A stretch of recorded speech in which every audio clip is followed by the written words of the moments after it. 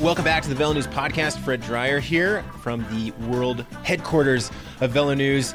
Another week of pro cycling jibber-jabber coming into your ears. I have a great guest today, a guy I'm really excited about. Patrick Redford wrote about cycling for the website Deadspin for the last 4 or 5 years. You may have read one of his blogs. He was one of the mainstream writers who every now and again would take our niche sport and bring it to a big mainstream audience. And I'm going to talk to Patrick all about what made a good Deadspin cycling blog. If you've been following the news, you may have read that all of the writers at Deadspin recently basically walked out of the job because the owners were trying to mess with the content, really try to alter what Deadspin was doing. So we're going to talk to Patrick all about that experience. Before we get to Patrick Redford, however, though, we have to talk about what's going on in the world of cycling. A lot going on. We're going to talk a bit more about the Amgen Tour of California going away and the state of road racing in North America, because there's been some interesting news in the last week that we had on the site, which is that World Tour rider Peter Stetina, veteran of the World Tour, has chosen to abandon his road racing career and is racing now full-time on gravel. And it's just another step in the larger story of gravel coming up and American road cycling trying to figure out what it's going to be. So we are going to talk all about Pete Stetina's decision to go to gravel and endurance mountain biking. And I am psyched to talk about that with Mr. Andrew Hood, the guy who actually broke that story. Andy, you talked with Peter Stetina. What did he have to say? Yeah, hi, Fred. Yeah, it was one of those, those little mini scoops you get sometimes just by asking a dumb question, right? As a journalist, a lot of times your best stories just kind of fall into your lap. I called up Pete talking about the Tour of California, and that was a big part of his career. When he was a racer, he'd raced it as a young guy, and he's a California guy now. So he was one of the guys we were reaching out to last week or 2 weeks ago when the Tour of California announced the big news that it was ending. Hiatus. We still haven't got the total confirmation that it's RIP, but it's a hiatus right now, still officially. But then I said, well, hey, Pete, what are you doing next year? And he goes, well, hey, Hoodie, I'm glad you asked.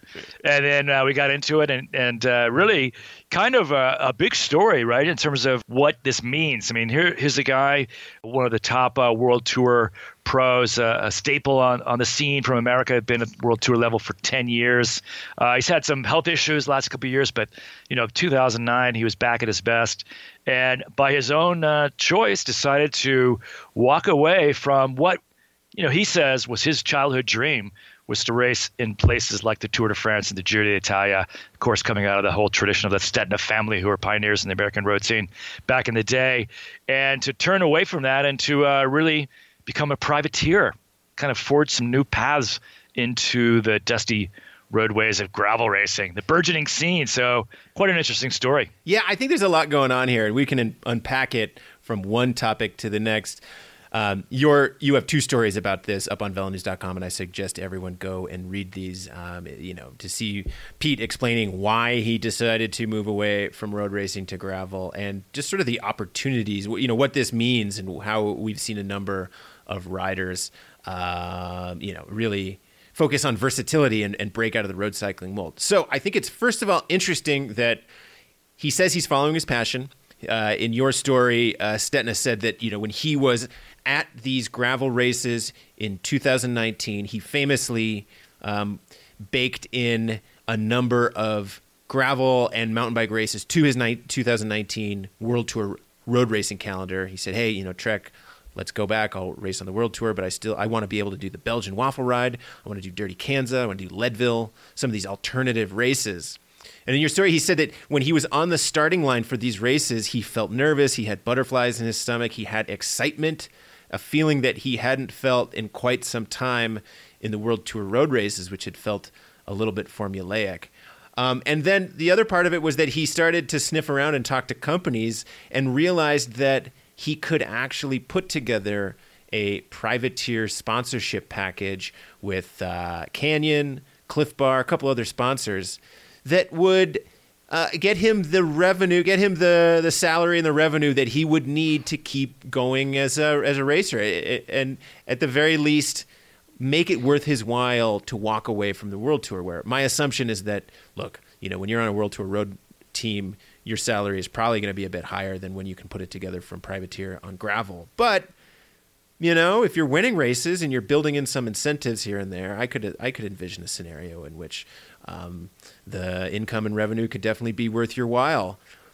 What was the sense that you got from Peter talking to him about this decision? Did it seem like it was a tough decision? Did he say it was a no-brainer? What sense did you get from him on this, Hoodie? It certainly wasn't easy. It was not an easy decision, but it was a decision like one of those life choices you make. I'm going to get married. I'm going to have a baby. It's a decision that, it's not an easy call to make. And sometimes you just have to kind of jump off that cliff of life to kind of make a life change. And so he said it was knocking around in his head, even already going back to last season, this past year, 2019, where he did convince the folks at Trek Segafredo to make some space in his calendar. Looking at his calendar this year, 2019, he raced, I think, close to 80 days, which is a lot of road days these days for a World Tour rider. He raced from the Tour Down Under all the way through Guangxi in October. So, he put in some miles on the road and actually had a pretty solid season, got some solid top 20 results. He was a couple of big breakaways during the Vuelta and was a key support rider through the Classics and some of the other big races he was at. Plus, had some big success in his little foray into this alternative calendar. So, he was just jazzed and excited about it. It's like starting a new job or, changing. Imagine if we went from, leaving VeloNews to going back to be a bartender. Imagine how, talking about taking a pay cut. We'd be taking a pay raise if we did that job. But feel like I'm quitting my job. I'm going to go move back to the ski town where I lived in college or whatever, something like that. For him, it was like going back to his kind of roots where he felt like a racer again. He felt excited to be at the races. He said the great thing about these gravel events is that you're there participating with all the public riders as well. The pros go off the front, but then, the hacks like me and you, Fred, we're racing the same race coming up behind, and then they're all having beers at the keg and the podium ceremony at the end. And Peter just said he loved it because it said it reminded him of his racing as a mountain bike, back at a teenager raising, growing up in Colorado. That's how that scene is. It's familiar. You're there with all your friends and your family and your buddies and the guys you're racing against, your guys you're training with all week. So he felt like it was just kind of like coming home in a lot of ways. And I think there was some personal reasons too. He so many years on the road, so many days away from home. He kind of wanted to have more time to race in the United States, be closer to home, closer to his family, and just the fact that he was so excited about it. He was taking this to World Tour teams and saying, "Look what I did this year. I had strong success on the alternative calendar and performed very well and consistently across the World Tour. I'm healthy again. Let's work out a deal." And he said he just kept running into some hurdles from kind of the old school European team managers. Just felt like that it was just kind of a distraction, or it would take away from his complete focus and sacrifice of racing and performing at the World Tour. So he couldn't find really a team out there that would allow him to do this. And he said that he had offers to stay as a World Tour rider with no gravel racing at all. And he decided that just for his personal ambitions and where he is in his life right now, he wanted just to do this gravel project.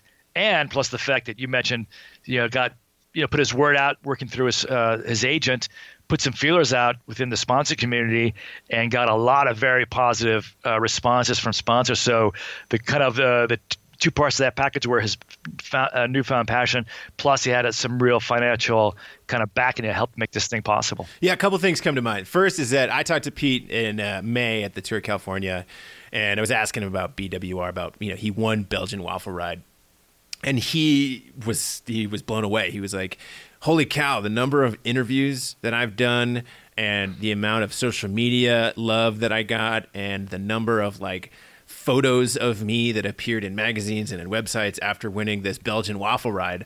He was like, that was bigger than anything I feel like I've ever done in road cycling. And so he, even at that point, the gears were starting to turn in his head, I could tell. And he was like, I'm talking to the team about letting me do more of this stuff because it's actually really good exposure. I think something that teams underestimate is the number of reporters and videographers and people, both local, regional, and international that are going to some of these races now. And just the amount of just the amount of exposure that it gets. I've said this on our podcast earlier in the year when I was talking with Jason Kay, and I'll say it again. I mean, the Dirty Kanza race report was one of our biggest stories of the year. I mean, dwarfed race reports from like the Tour de France and some of the other more traditional race reports that we do, just in terms of eyeballs, like number of people consuming it. The other thing is that I just think it's strange that a World Tour team manager would look at what he was wanting to do, especially after EF Education First had a number of riders embark on an alternative racing campaign in 2019, and they got a lot of praise for doing it. They were, praised for being disruptive and different thinkers, and oh my gosh, just going outside the box.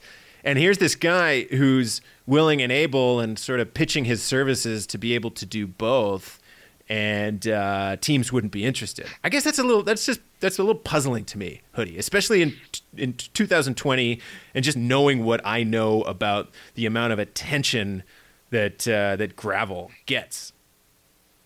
Well, I think you're right. I think it shows kind of two things. One, it does kind of show how forward-thinking the EF model has become. They are kind of re-scripting a little bit about what a sponsorship deal looks like.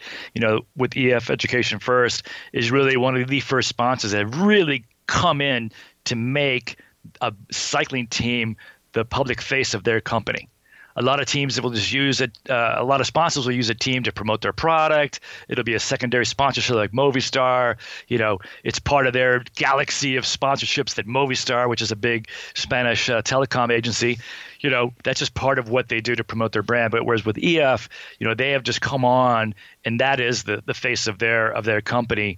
And they're open to doing these kinds of things because for them, it's all about exposure and interacting with their customers and with their employees. So I think that's where EF kind of stands apart from the World Tour kind of sponsorships right now. And on the other side of that coin, I think it's a reflection, at least the resistance from World Tour managers about this whole idea is a reflection about how demanding and how intense the World Tour racing has become. The level of competition now is so high that it basically requires 24/7, 9-10 months out of the year to be at the World Tour. You have to be basically on the ball all the time. Now, I mean, the pros these days, you might get 3 weeks off in November, and that's really about it. And just the level of professionalism and really dedication and the competition, both from within each team and from within these elite teams, to win the Tour, to win the Worlds, to win the Classics, man. It's like you got to be 1,000% committed, eyes on that ball all the time. And anything else, like what Peter was saying, the managers thought it's a distraction. It's like, we don't want to win Dirty Kanza. We want to win Paris-Roubaix. So there's no slack in the system. But I mean, I guess that's a very European way of looking at it, which is, okay, Paris-Roubaix, but what about, I don't know, La Flèche Wallonne? Or, I'm just thinking of as a North American cycling journalist who looks at these metrics, and is it harder to win Flèche Wallonne or Dirty Kanza? Probably Flèche Wallonne, but just the amount of exposure that winning Dirty Kanza would get your team and your sponsors, especially with all of these interested North American cycling fans who are interested in gravel. I guess that's a little puzzling to me. Something else that stands out. What's that?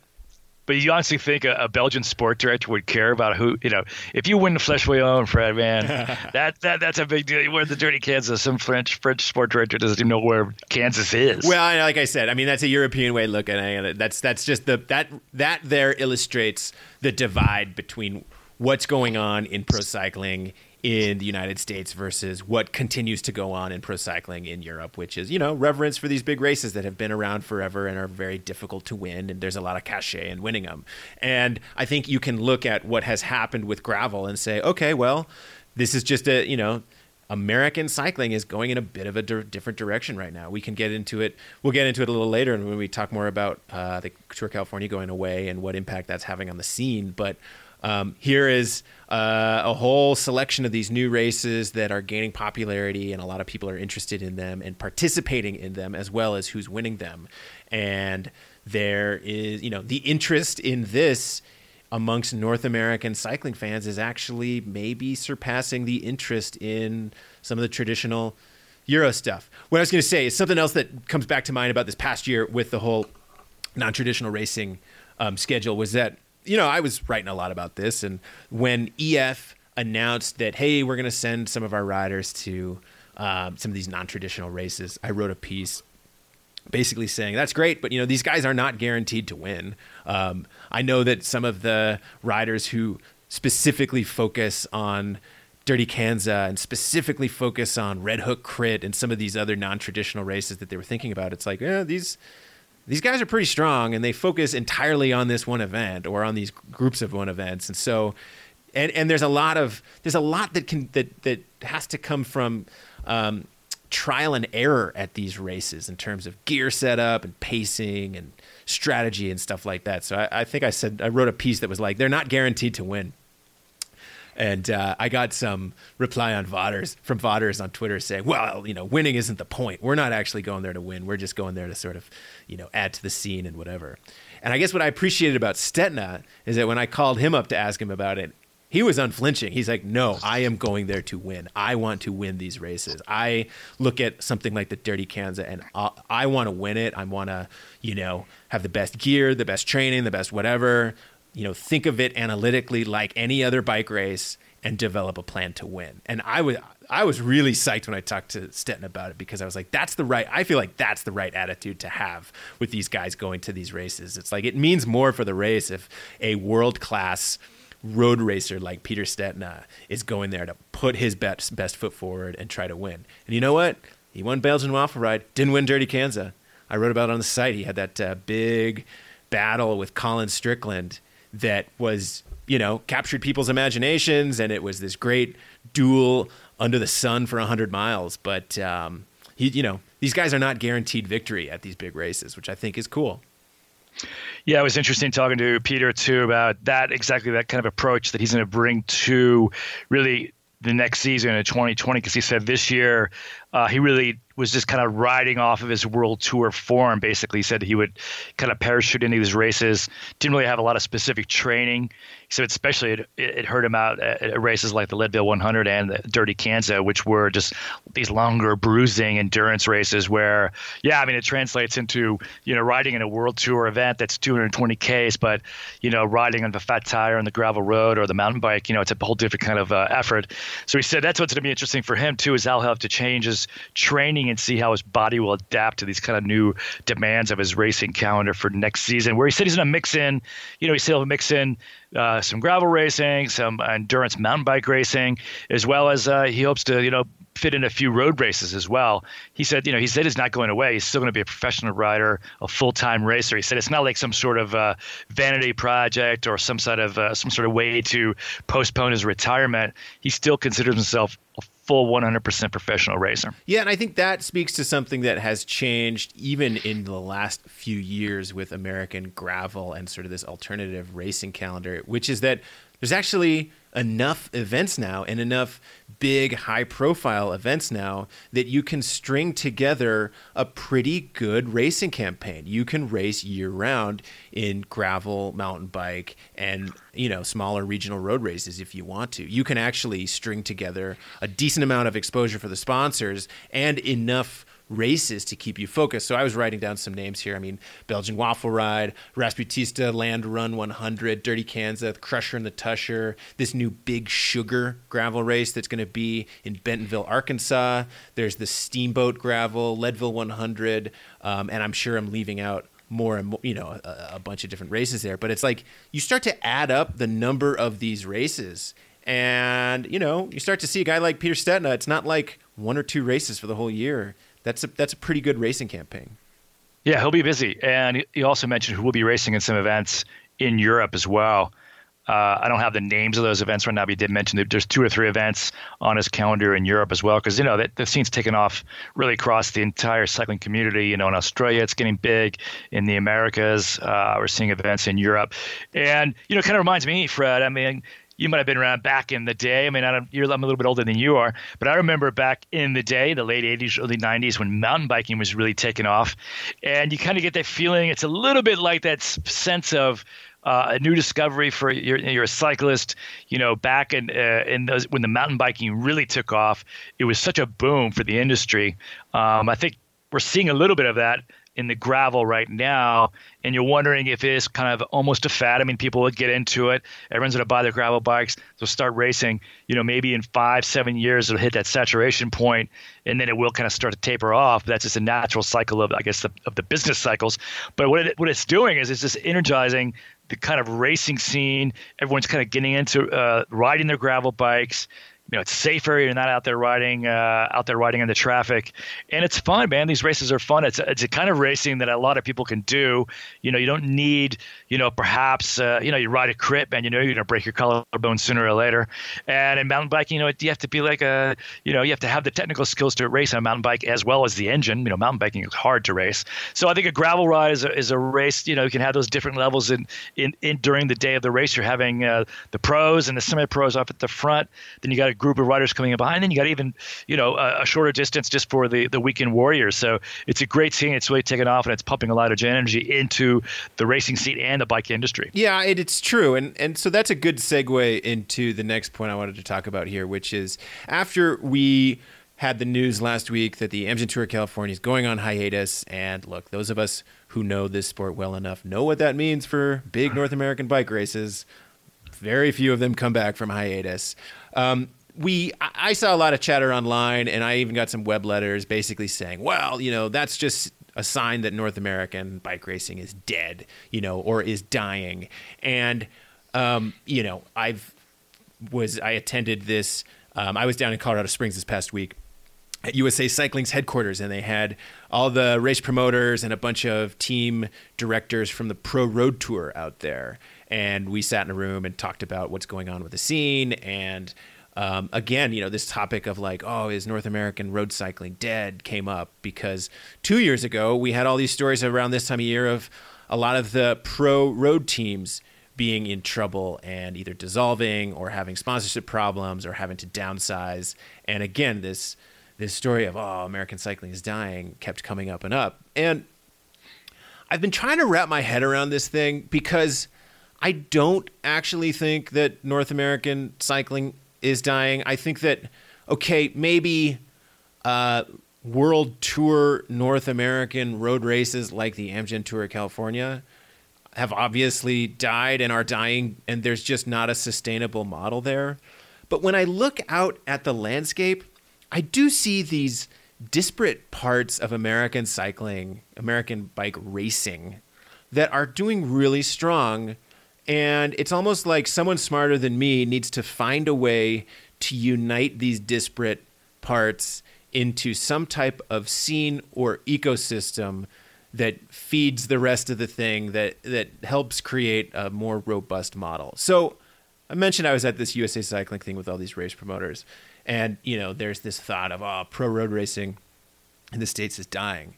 Well, the funny thing is that a lot of the promoters for some of these big regional road races and crits actually had really great stories of success to tell about robust regional sponsorship portfolios and participation numbers that were still pretty strong, and big Cat 5 and Cat 4 fields and criteriums and citizens rides and Grand Fondos that they were putting on. And maybe it's no longer the days of Navigators Insurance and Saturn and HealthNet battling each other week in, week out at, Redlands and everyone following along. But it sounds like some of the regional pro races are actually doing pretty well. Then you look at the gravel thing. Obviously, the gravel thing's doing really well. Every 6 weeks, I feel like there's a new big-time gravel race being announced for 2020. NICA is doing great. Bunch of new kids getting involved in the sport, coming in and mountain biking and learning to love competitive cycling and getting on bikes. I did a story a couple months ago about how some of these races are innovating with new technology to drive down the cost of live streaming broadcast. Like, that's a positive story to tell. And then again, like these regional pro races and people who are still passionate about road cycling and competitive cycling, it seems like that, maybe there's been some erosion there, but it's not like the whole thing has gone away. And plus, the track scene is doing very well with the USA Olympic team. They just came off the road team just came off their most successful road worlds in a decade. Yeah. And we have a new generation of both men and women coming into the pro ranks. So it's not all doom and gloom out there. No, it's not all doom and gloom at all. And in fact, there's so many strong components of it that, like, to call it doom and gloom and to say that American bike racing is dying is just completely, it's just neglecting so many of these bright spots. Again, what strikes me is, like, someone who's smarter than me needs to be able to, like, maybe draw one of those, like, mind maps like you see in like a detective movie where the detective is, like, following somebody and they have like a yarn board on the wall, where it's like the picture of the guy and then yarn goes over to another guy and goes over to the document and sort of like mind mapping it out, Well, and it's like you have this wall with all these like weird components of American bike racing that are strong and yarn connecting them all, and some zany, insane genius sitting in their apartment stares at it for 48 hours and comes up with the answer. That's my challenge to you, listeners. It sounds like you're the Zodiac killer there, Fred, trying to map out your next victim.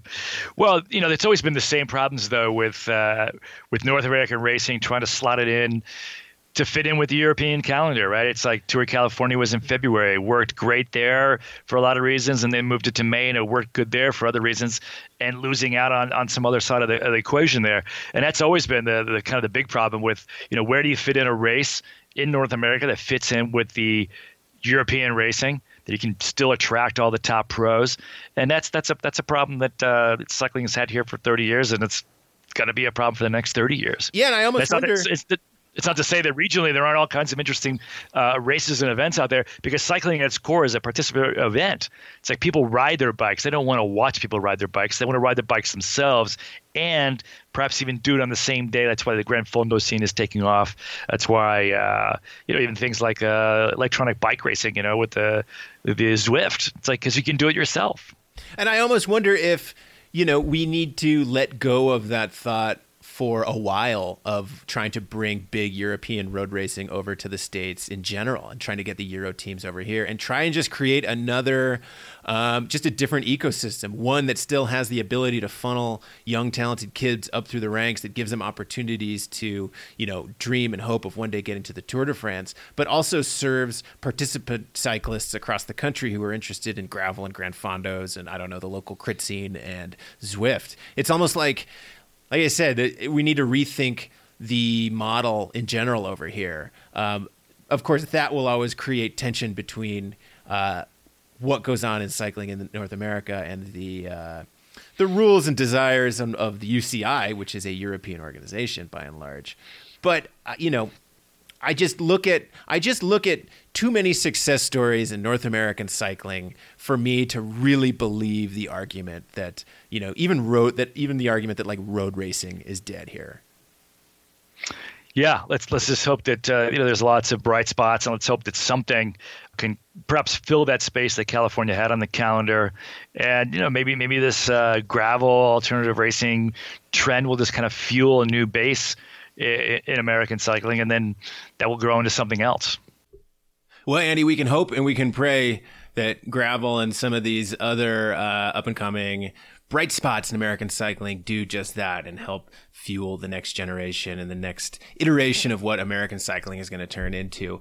Well, Andy, I appreciate you chiming in today. We will catch up with you a week from now. But now let's turn our attention to Patrick Redford from Deadspin and catch up with the interview I did with him.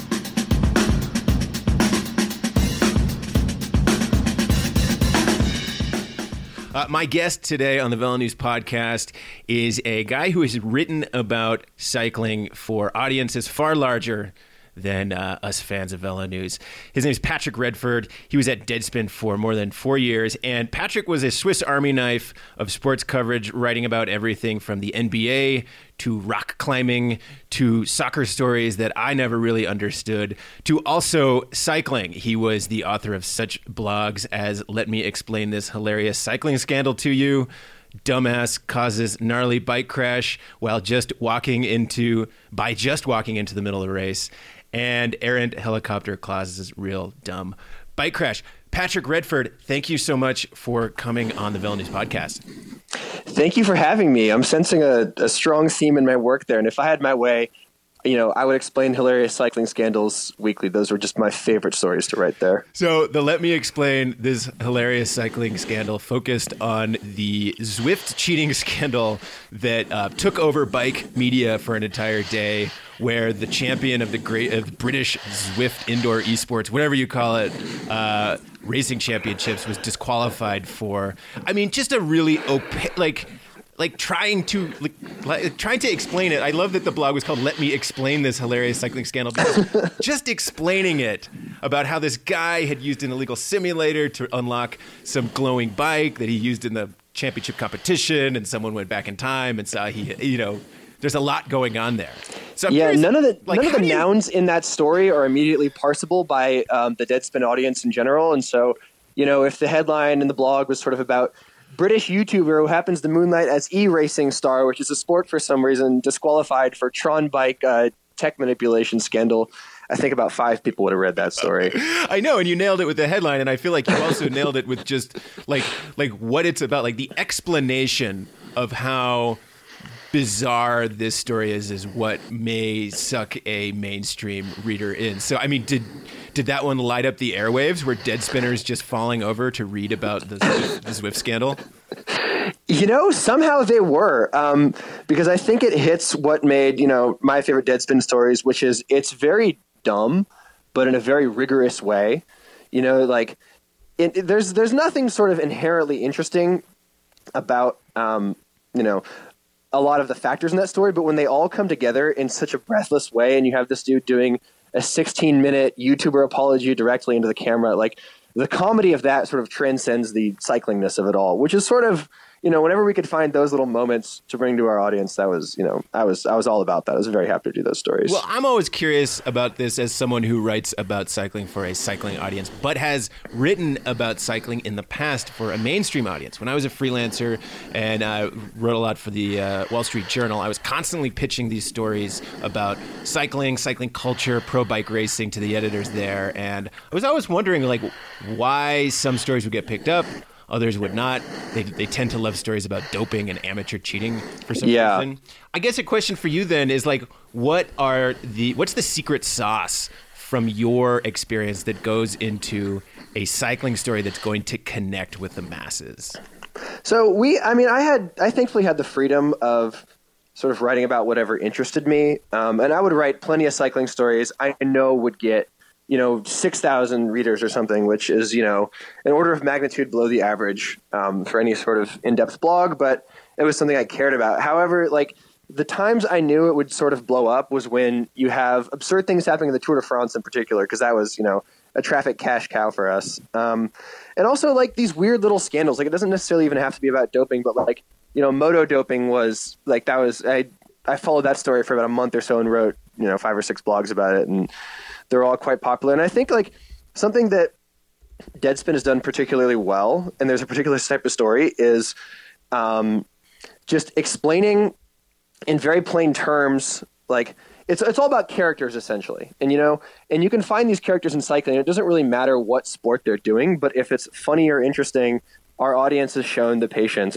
did show the patience to follow you down those trails if you made it worth their while. I think another element about cycling that helps connect with the mainstream is the fact that there's so much video of it now, and so many ridiculous things happen during the field of play. So I'm watching this blog from the 2018 Tour de France. A few asshole Tour de France fans took it too far today, and it shows some idiot running alongside the front group and patting Chris Froome on the back. Yeah, that was a year after there were all those big crowds and he had to run up the road in his cycling cleats, right?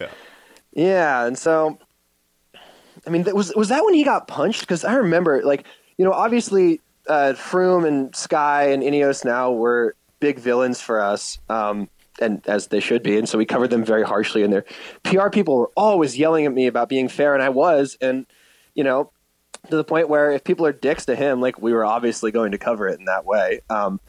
And I think because, people didn't really read the stories very much. You can look at the numbers. They're still on the website. When I first started doing bike spin stories, late 2015, no one cared about it. There really was no cycling coverage on Deadspin before. And it's really rewarding to see how we managed to sort of build up a following of, otherwise uninterested Deadspin readers who through the continued, scrolling past and ignoring the headlines, finally found some things worth reading about. And, I really enjoyed being the sort of, the Sherpa into this world they would have otherwise no interest in. Like, they trusted me to bring not only because there were a lot of boring blogs I wrote too, but, primarily like, I would point out when there was something worth their time, I suppose. Yeah. And, I feel like having looked at these pages and pages of your blogs, you honed in on a lot of the elements of cycling that, yes, while ridiculous, also are parts of the sport that I always try to emphasize to my non-cycling friends when trying to explain it to them, which is like just how different and wild and kind of free it is compared to traditional sports where, you're in a stadium and there's a rule book and there's decorum. And like, if a pitcher looks at the batter funny, they're going to that's like a big deal. Ooh, ah, ooh. And meanwhile, it's like in the Tour de France, like the guy who's winning the race falls off his bike and has to run alongside the road, and fans are like throwing beer at people, and just like the results are being influenced by these crazy outside factors that no one can control.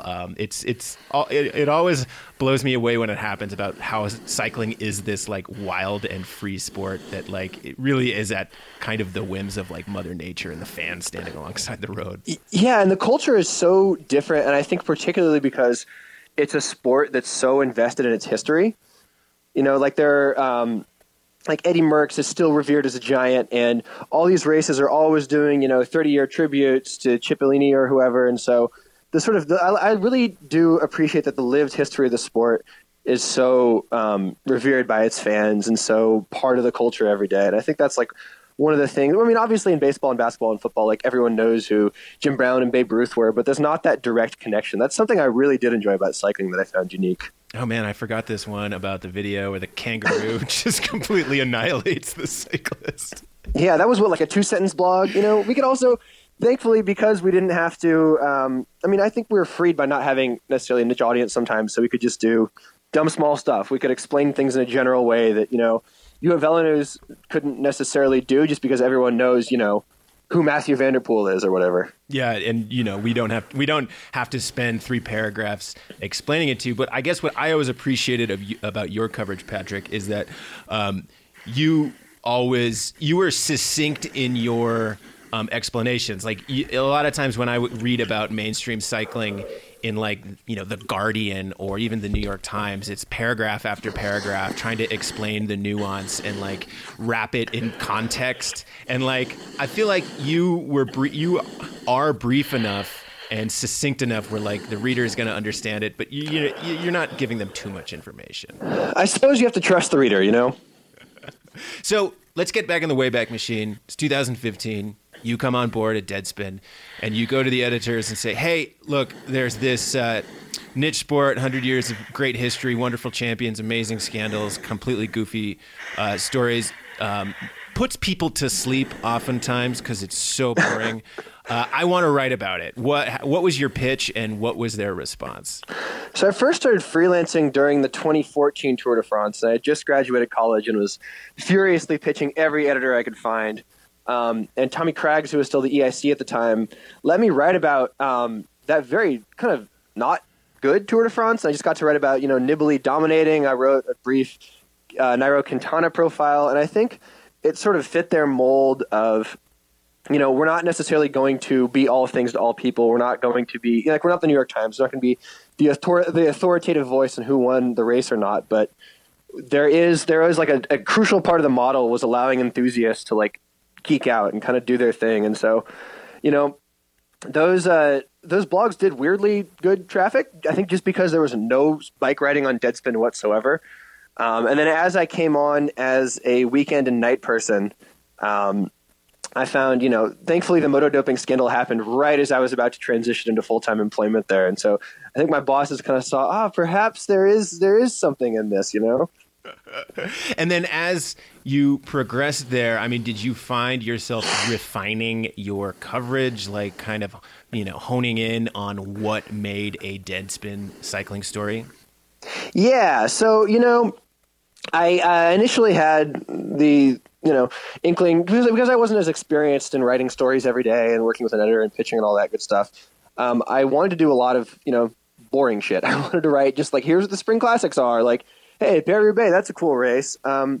And so as I kept going and working on my approach, I realized you have to just take very specific angles. Like I would talk about Roubaix through the prism of A Sunday in Hell, and just sort of do like a film review / look at this weird bike race. And thankfully we had the luxury of ultimate freedom. That's why, it was my favorite place to work, and why it was a dream job, is because you could kind of write about whatever you wanted. And so within this big world of bikes, with no one else really competing for stories at the site or in like the mainstream American media, I kind of had the luxury of picking and choosing whatever I wanted, whether it was news or a weird feature, or talking to some pro Conti team about going to Iran. The wide breadth was really refreshing. Now, you bit off a lot of controversial topics, which I appreciated. And I know from my own experience when writing about controversial topics in the bike space, the cycling fans tend to be pretty feisty on Twitter. I wouldn't claim to say we have the feistiest group of niche sports fans out there on Twitter. But here's a question for you. I mean, how, in your experience, did cycling fans compare to other niche sports fans in terms of their just swimming in your mentions and like lobbing bombs at you? They're delightful, man. Like I've pissed off MMA Twitter a couple times, and they are just the most intolerable group of online people ever. I called some minor league MMA organization a minor league MMA organization. And I had, half the UFC roster yelling at me, and just thousands and thousands of people. And it blew me away. With cycling, it was only ever British and Irish fans and big Team Sky fans who would yell at me, but like very politely. They would often send me, considerate 400-word emails couching all their criticisms. And, well, I understand, it's a harsh time. And then some people would just sort of be like, respectfully, sir, I disagree with your take about albuterol or whatever. And they're always, wonderfully pleasant to deal with, mostly because I'm used to just the really bad stuff. That's amazing. Yeah, I mean, I'd heard before that, the UFC fans could be, or just Ultimate Fighting fans, MMA fans in general, can be a little incredible, fiery. And like, they get pissed even if you're a mainstream writer writing about their sport, just like not even in a critical way, just like if you could venture in there, they're like, if you're a filthy casual, that's the worst thing you can be, which is so funny with most other sports. Like hockey has the self-deprecating slogan, "Please like my sport." They're begging for people to write about it. But there's just something about, and I guess it's sort of the fan base that's been actively encouraged by, the powers that be. But like, there's, they only want the most elite. I mean, it's pro wrestling nonsense, but this isn't an MMA podcast, so. You could just imagine some shaved-headed man, like sweaty man, screaming at you. Well, I guess that is something that I have noticed with cycling fans on Twitter, which is that when someone like you, or definitely like Jason Gay, dips his toe in every now and again, people tend to be very appreciative, and maybe there's a little correcting going on, but really it's sort of a like, hey, thank you for shining a microscope on my favorite sport today. I love it so much. I hope other people get to love it as much as I do. Thank you, sir. Oh, and by the way, Chris Froome's Vuelta is still pending, looking at the salbutamol, yada, yada, yada. Yeah, it's like, I respect your take. However, if you look at stage 16 of the 2017 Giro where Nairo won based on snow disqualifications, he in fact should not have picked up the 3 minutes he did. However, great blog. Thank you very much. We love you. Like, honestly, though, cycling stories were a very small percentage of my output, probably, less than 5%, but I got the most positive feedback and feedback in general from people who didn't get to read about it at other major publications. And I'm under no illusions that I was, the best cycling writer, even a particularly good one, considering like the whole field of everyone who works for the cycling only media outlets. But I think just because we spoke to such a different and larger audience, everyone was appreciative of that, which is really cool to see. I dig that. Well, there you have it, cycling fans. I appreciate it too. Now, I guess my advice is that whenever any other mainstream journalist dips the toe into cycling and does so in a way that is completely non-offensive, like Patrick over here did with his great blogs about, dumbasses causing crashes and stuff, like give him a little social media love, pat him on the back, send him a happy face emoji. But not Jason Gay. Call him a filthy casual. Tell him I sent you. He'll love it. It's true. God, he's such a noob. Okay, Patrick, let's move on from your bike blogging. I want to hear the story of Deadspin because, some listeners may not be as interested in this as I am, but, Deadspin was one of my favorite sports blogs. And over the last half year or so, the thing, it basically melted down. It went through an ownership change bought by a private equity firm called Great Hill Partners. They installed new CEOs and managers who seems like pissed everybody in the staff off, fired the interim editor-in-chief Barry Petchesky, who'd been there for a long time, and basically everyone on staff decided to quit all at the same time. I want to dig into this entire timeline, but I guess a good place to start is, April 2019 when Great Hill Partners takes over. Did you guys have any inkling at the time that, it was going to be this really bad fit for Deadspin? Well, that's kind of the funny thing. We kind of, because Univision had owned us for 2.5 years since Gawker went bankrupt in April 2016. And Univision took over right before the election, so I think September. And because we were this very small part of this $7 billion portfolio, which had been saddled with all this debt problems because they bet big on live TV right before the recession and right before cord cutting, we were sort of constantly under siege. And it was very baffling because the Gizmodo Media Group, as it was known back then, sites, were in a vacuum profitable. However, because we were part of this huge portfolio, management clamped down on us. There were occasional layoffs. There was a big wave of buyouts. And eventually they sold us for, I don't remember what the exact figure was, but they bought Gawker for $135 million, and they sold us at a heavy loss. And so we thought, initially and optimistically and incorrectly as it turned out, we thought that being bought by a smaller firm who bought us at a discount, they would be happy to, take this distressed asset, give us what we needed, and find the profit that was very obviously there without their mismanagement. And, at the time, we met with Jim Spanfeller, the CEO, and we had a couple all hands, and he seemed, at least initially, very receptive to say, I have my door's always open. You can talk to me. We like the sorts of stories you're doing. We want to go bigger on, investigations, more original reporting. We just thought, finally, the Univision days are behind us. This can only be a good thing. It was not. Now, for listeners who may not be familiar with Deadspin, it was one of the most popular sports blogs out there, not just for covering sports, but because of the unique voice, the blending of humor, investigative reporting, writing about sports, but then also the intersection between sports and culture, sports and politics, lots of topics outside of sports and food, or just food. The fact that was a sports blog where, sports got you in the door, but there were all these other written pieces about culture and food and politics and fashion and just goofy things written in this amazingly funny voice, that's what got people to come back. And it seems like one of the points of tension here was that maybe Great Hill didn't know that. Maybe the people who bought it actually didn't realize what made Deadspin a success. It's very baffling, and Deadspin, I think, achieves popularity simply because we actively eschewed bullshit as much as possible. We didn't really treat our readers like dum-dums and do a bunch of slideshows and here's one amazing trick to do whatever. There was a certain honesty and a certain freedom that all the writers had to just write about kind of what they cared about. And sports obviously very obviously does not stop when the players leave the locker room. There's this whole other, the entire sports is the world. There's publicly financed stadiums for billionaires. There's sexual harassment policies in all these major Olympic organizations. There's the NFL's, decision to turn to this extrajudicial body and adjudicate suspensions for arbitrary reasons. These are all sports connected stories, but simply reporting the news of who won the game or whatever is an active disservice to readers who, engage with sports so much and could therefore stand to learn about the world and everything affecting them. So that was the general pitch of Deadspin. Does that seem right? Yeah. And it sounds like that as this new marriage went forward over the course of several months, the new owners really didn't appreciate that, didn't like the stories that touched on some of these topics or on topics that were outside of the sports.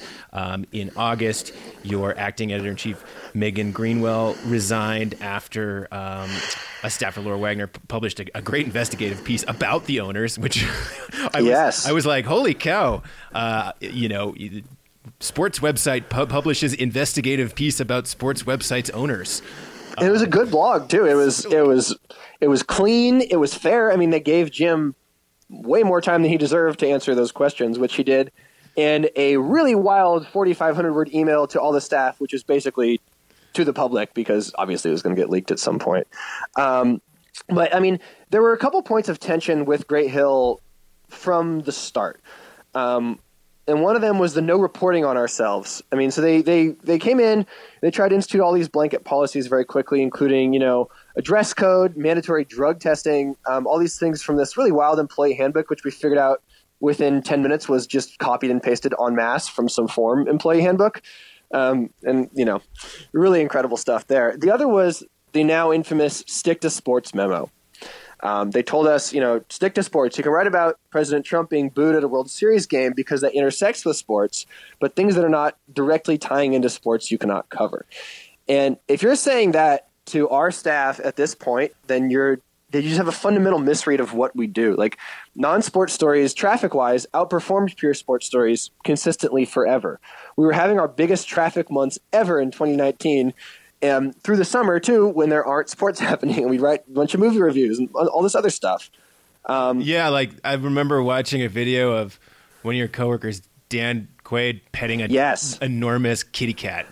I'm glad you brought that up because Jim apparently was pissed about that. Like, that video, this 28-pound cat infuriated him. He was so mad at this cat, and then we put it on our site. And, to Megan's credit, she had been dealing with these edicts behind the scenes and sort of keeping their layer of management nonsense from the staff. And so she was ousted in August. Then Barry was fired 2 months later in October for, they sent another memo that says stick to sports, blah, blah, blah, whatever. And so we did a day of non-sports stuff. We had, blogs about a pumpkin thief. Dom Cosentino, our wonderful NFL writer, broke down tape of a bear, entering a motel, good pad level, not very explosive, but some serious strength on him.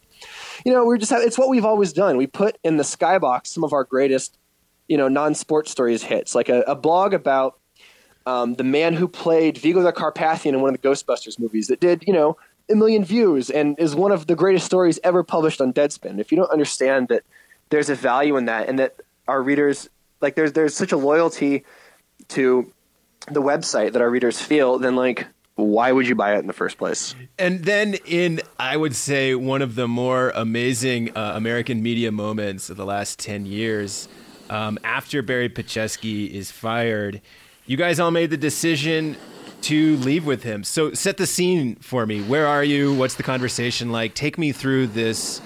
I guess you were not there. I mean, you work remotely. Yeah, I was in the woods. So I've worked remotely, the entire time. I've spent probably 3 weeks in New York total. And I just happened to be visiting. I know, it's great. Just live in San Francisco, ride my bike around Golden Gate Park. It's a nice life. But anyway, I was visiting my girlfriend down on the farm where she lives in a very remote part of Southern California. And so it was this very strange disconnect between, peaceful outdoor nature space and then just absolute turmoil at work. And so Barry gets fired Tuesday. I guess there's another crucial piece of context here, which is that Jim and the rest of the management side put these just horrible autoplay, unmutable video ads all over our website, which is something straight out of the 2009 internet that's actively alienated readers, that people don't do it anymore. So we did that. We all published a post on all the sites saying, hey, the ads are bad. We think the ads are bad. We had nothing to do with it. Was that post part of some sponsored content piece for the advertiser? It's just integrated, The ad was playing on those posts, yeah. Modern advertising. And they did good traffic. So maybe we put ourselves in the corner. But so we post those posts and say management wants to hear feedback.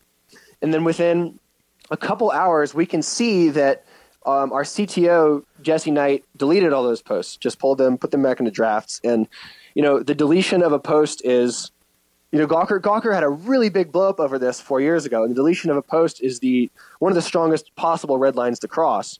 And so that was happening at the same time as the stick to sports memo. And because we had been told to stick to sports several times and sort of, we thought the arrangement was yes, you have to say this, but we're obviously not going to do that because we've never done that. We thought the bigger crisis was the deletion of the posts. And so then Barry was fired over the stick to sports memo. And we had a meeting directly after. We all We all conference called in, all the remotes were on video, and it became very clear that a site that would fire Barry over that and delete posts over nothing was not something we could get behind. And so it was fairly immediate that it became clear that there was going to be a mass defection. And then over the next day, it became very clear. We were meeting with the rest of our union about any possible actions. It became clear there wasn't really a drastic route that was going to be taken. We all quit. And this was right after, on Wednesday, meeting with Paul Maidment, our editorial director, where he came in the room thinking, I'll simply smooth this all over, tell them to get back to work, and it'll be fine. Our minds were made up then. We have the meeting, and then 5 minutes after, the emails start rolling in.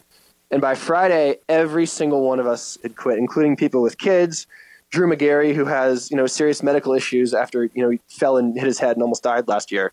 Like, the bravery of those people to walk away from this job because of they believed in it so much and they believed in our coworkers and supported Barry. Like, it's genuinely amazing. So we all left. Yeah. And that's a question I have for you. How old are you, Patrick? I'm 27 and a half. You're young. You're a young kid. No. So I've worked in media my whole career. I worked in New York City media. I've been laid off from jobs.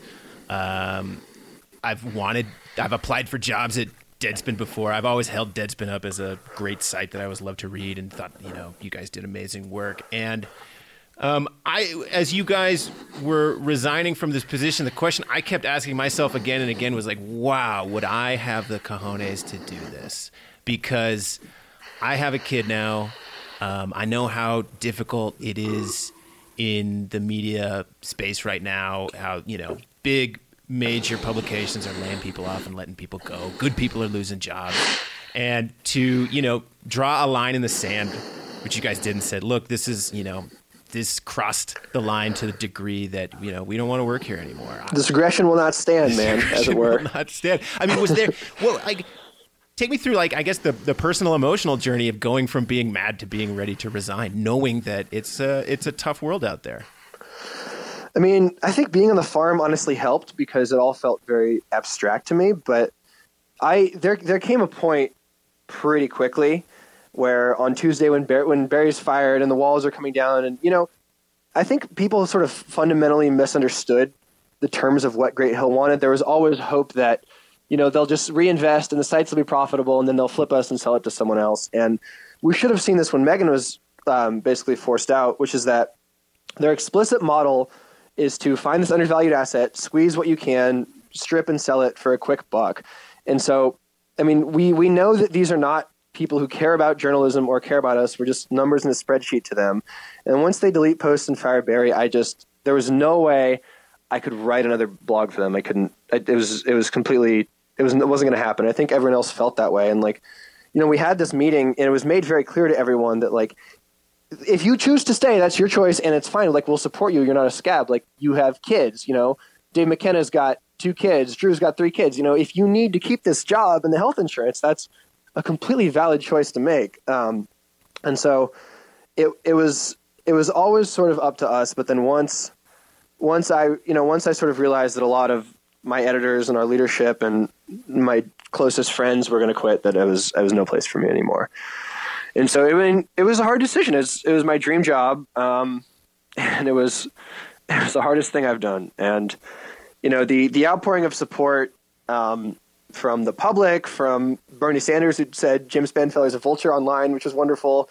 From everyone else has been genuinely heartwarming. And I think once we're all stable and on our feet elsewhere, that we'll be able to look back on it more with pride. But it was a hard thing. Yeah, I can only imagine. And, I always appreciated reading your bike takes and takes on rock climbing and all these other things. And I saw you as a guy with a really good perspective on lots of different sports. And so to lose that voice, we all suffer from it. I give you lots of credit for having the bravery to do that. Again, I keep asking myself if I would be able to do that in a similar situation. I have a kid, like I said, I've been on the outside looking in, and it's not fun. So the fact that all of you, felt so strongly about this to make that decision, I give you all a lot of credit.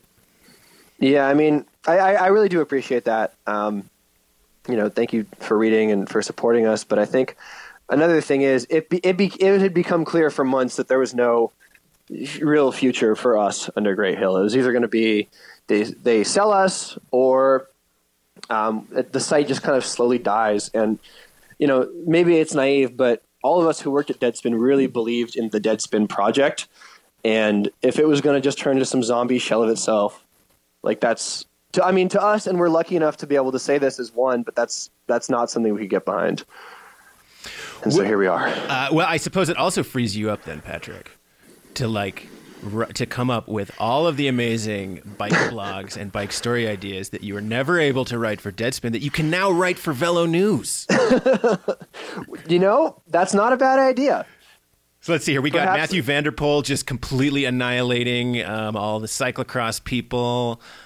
We have American Pro UCI Racing completely cratering. We have gravel racers. Racers. Yeah, it's a lot of stories out there for you to sink your teeth into, buddy. Yeah, McNulty profile, that'd be a good one. Yeah, McNulty. Another question I have for you, and this is totally off topic. You were the person who was on the beat of the Mad Pooper, right? The Mad Pooper, yes. So this was a story that, as a Coloradan, I followed closely. Apparently, down in Colorado Springs a few years back, there was a jogger who was defecating in people's front yards. That's very true. Regularly. And one woman in particular was targeted multiple times. And you were on the blog. You wrote about it, and I think you guys even put the APB out there of if you have any information about who may be this Mad Pooper. Yeah, I called the Colorado Springs Police Department so many times they told me to please stop contacting them. They'd let me know if they had more information. And the PIO only answered his phone because I have a 916 number and we're both from Sacramento. And so if he'd been, they've been inundated with calls. But I think, I was very close to figuring it out who it was. And Tim Marchman was very close to approving the budget to send me to Colorado Springs for a week to try to track down and find the Mad Pooper. And unfortunately it didn't come together, but that was a fun story a fun and very dumb story to pursue for a month. Yeah. Well, we have a lot of endurance athletes out there, maybe some who run. And, if you know the identity of the Mad Pooper, yes, search Patrick out online. Well, again, Patrick, doors always open if you want to write about cycling for us. I always appreciated your voice, your reporting, and the stories you chose to do. So no matter what the future holds for you, keep us in mind. Yeah, thank you. And thanks for talking to me as always. All right, Patrick. My guest was Patrick Redford of Deadspin, who wrote the bike spin element of the site with such amazing stories as Zwift cheating and ridiculous crashes. There's a great one, too, of cyclists punching each other in the head. Just whenever something wacky in cycling would happen, you were on the beat. Our audience loves dumb stuff.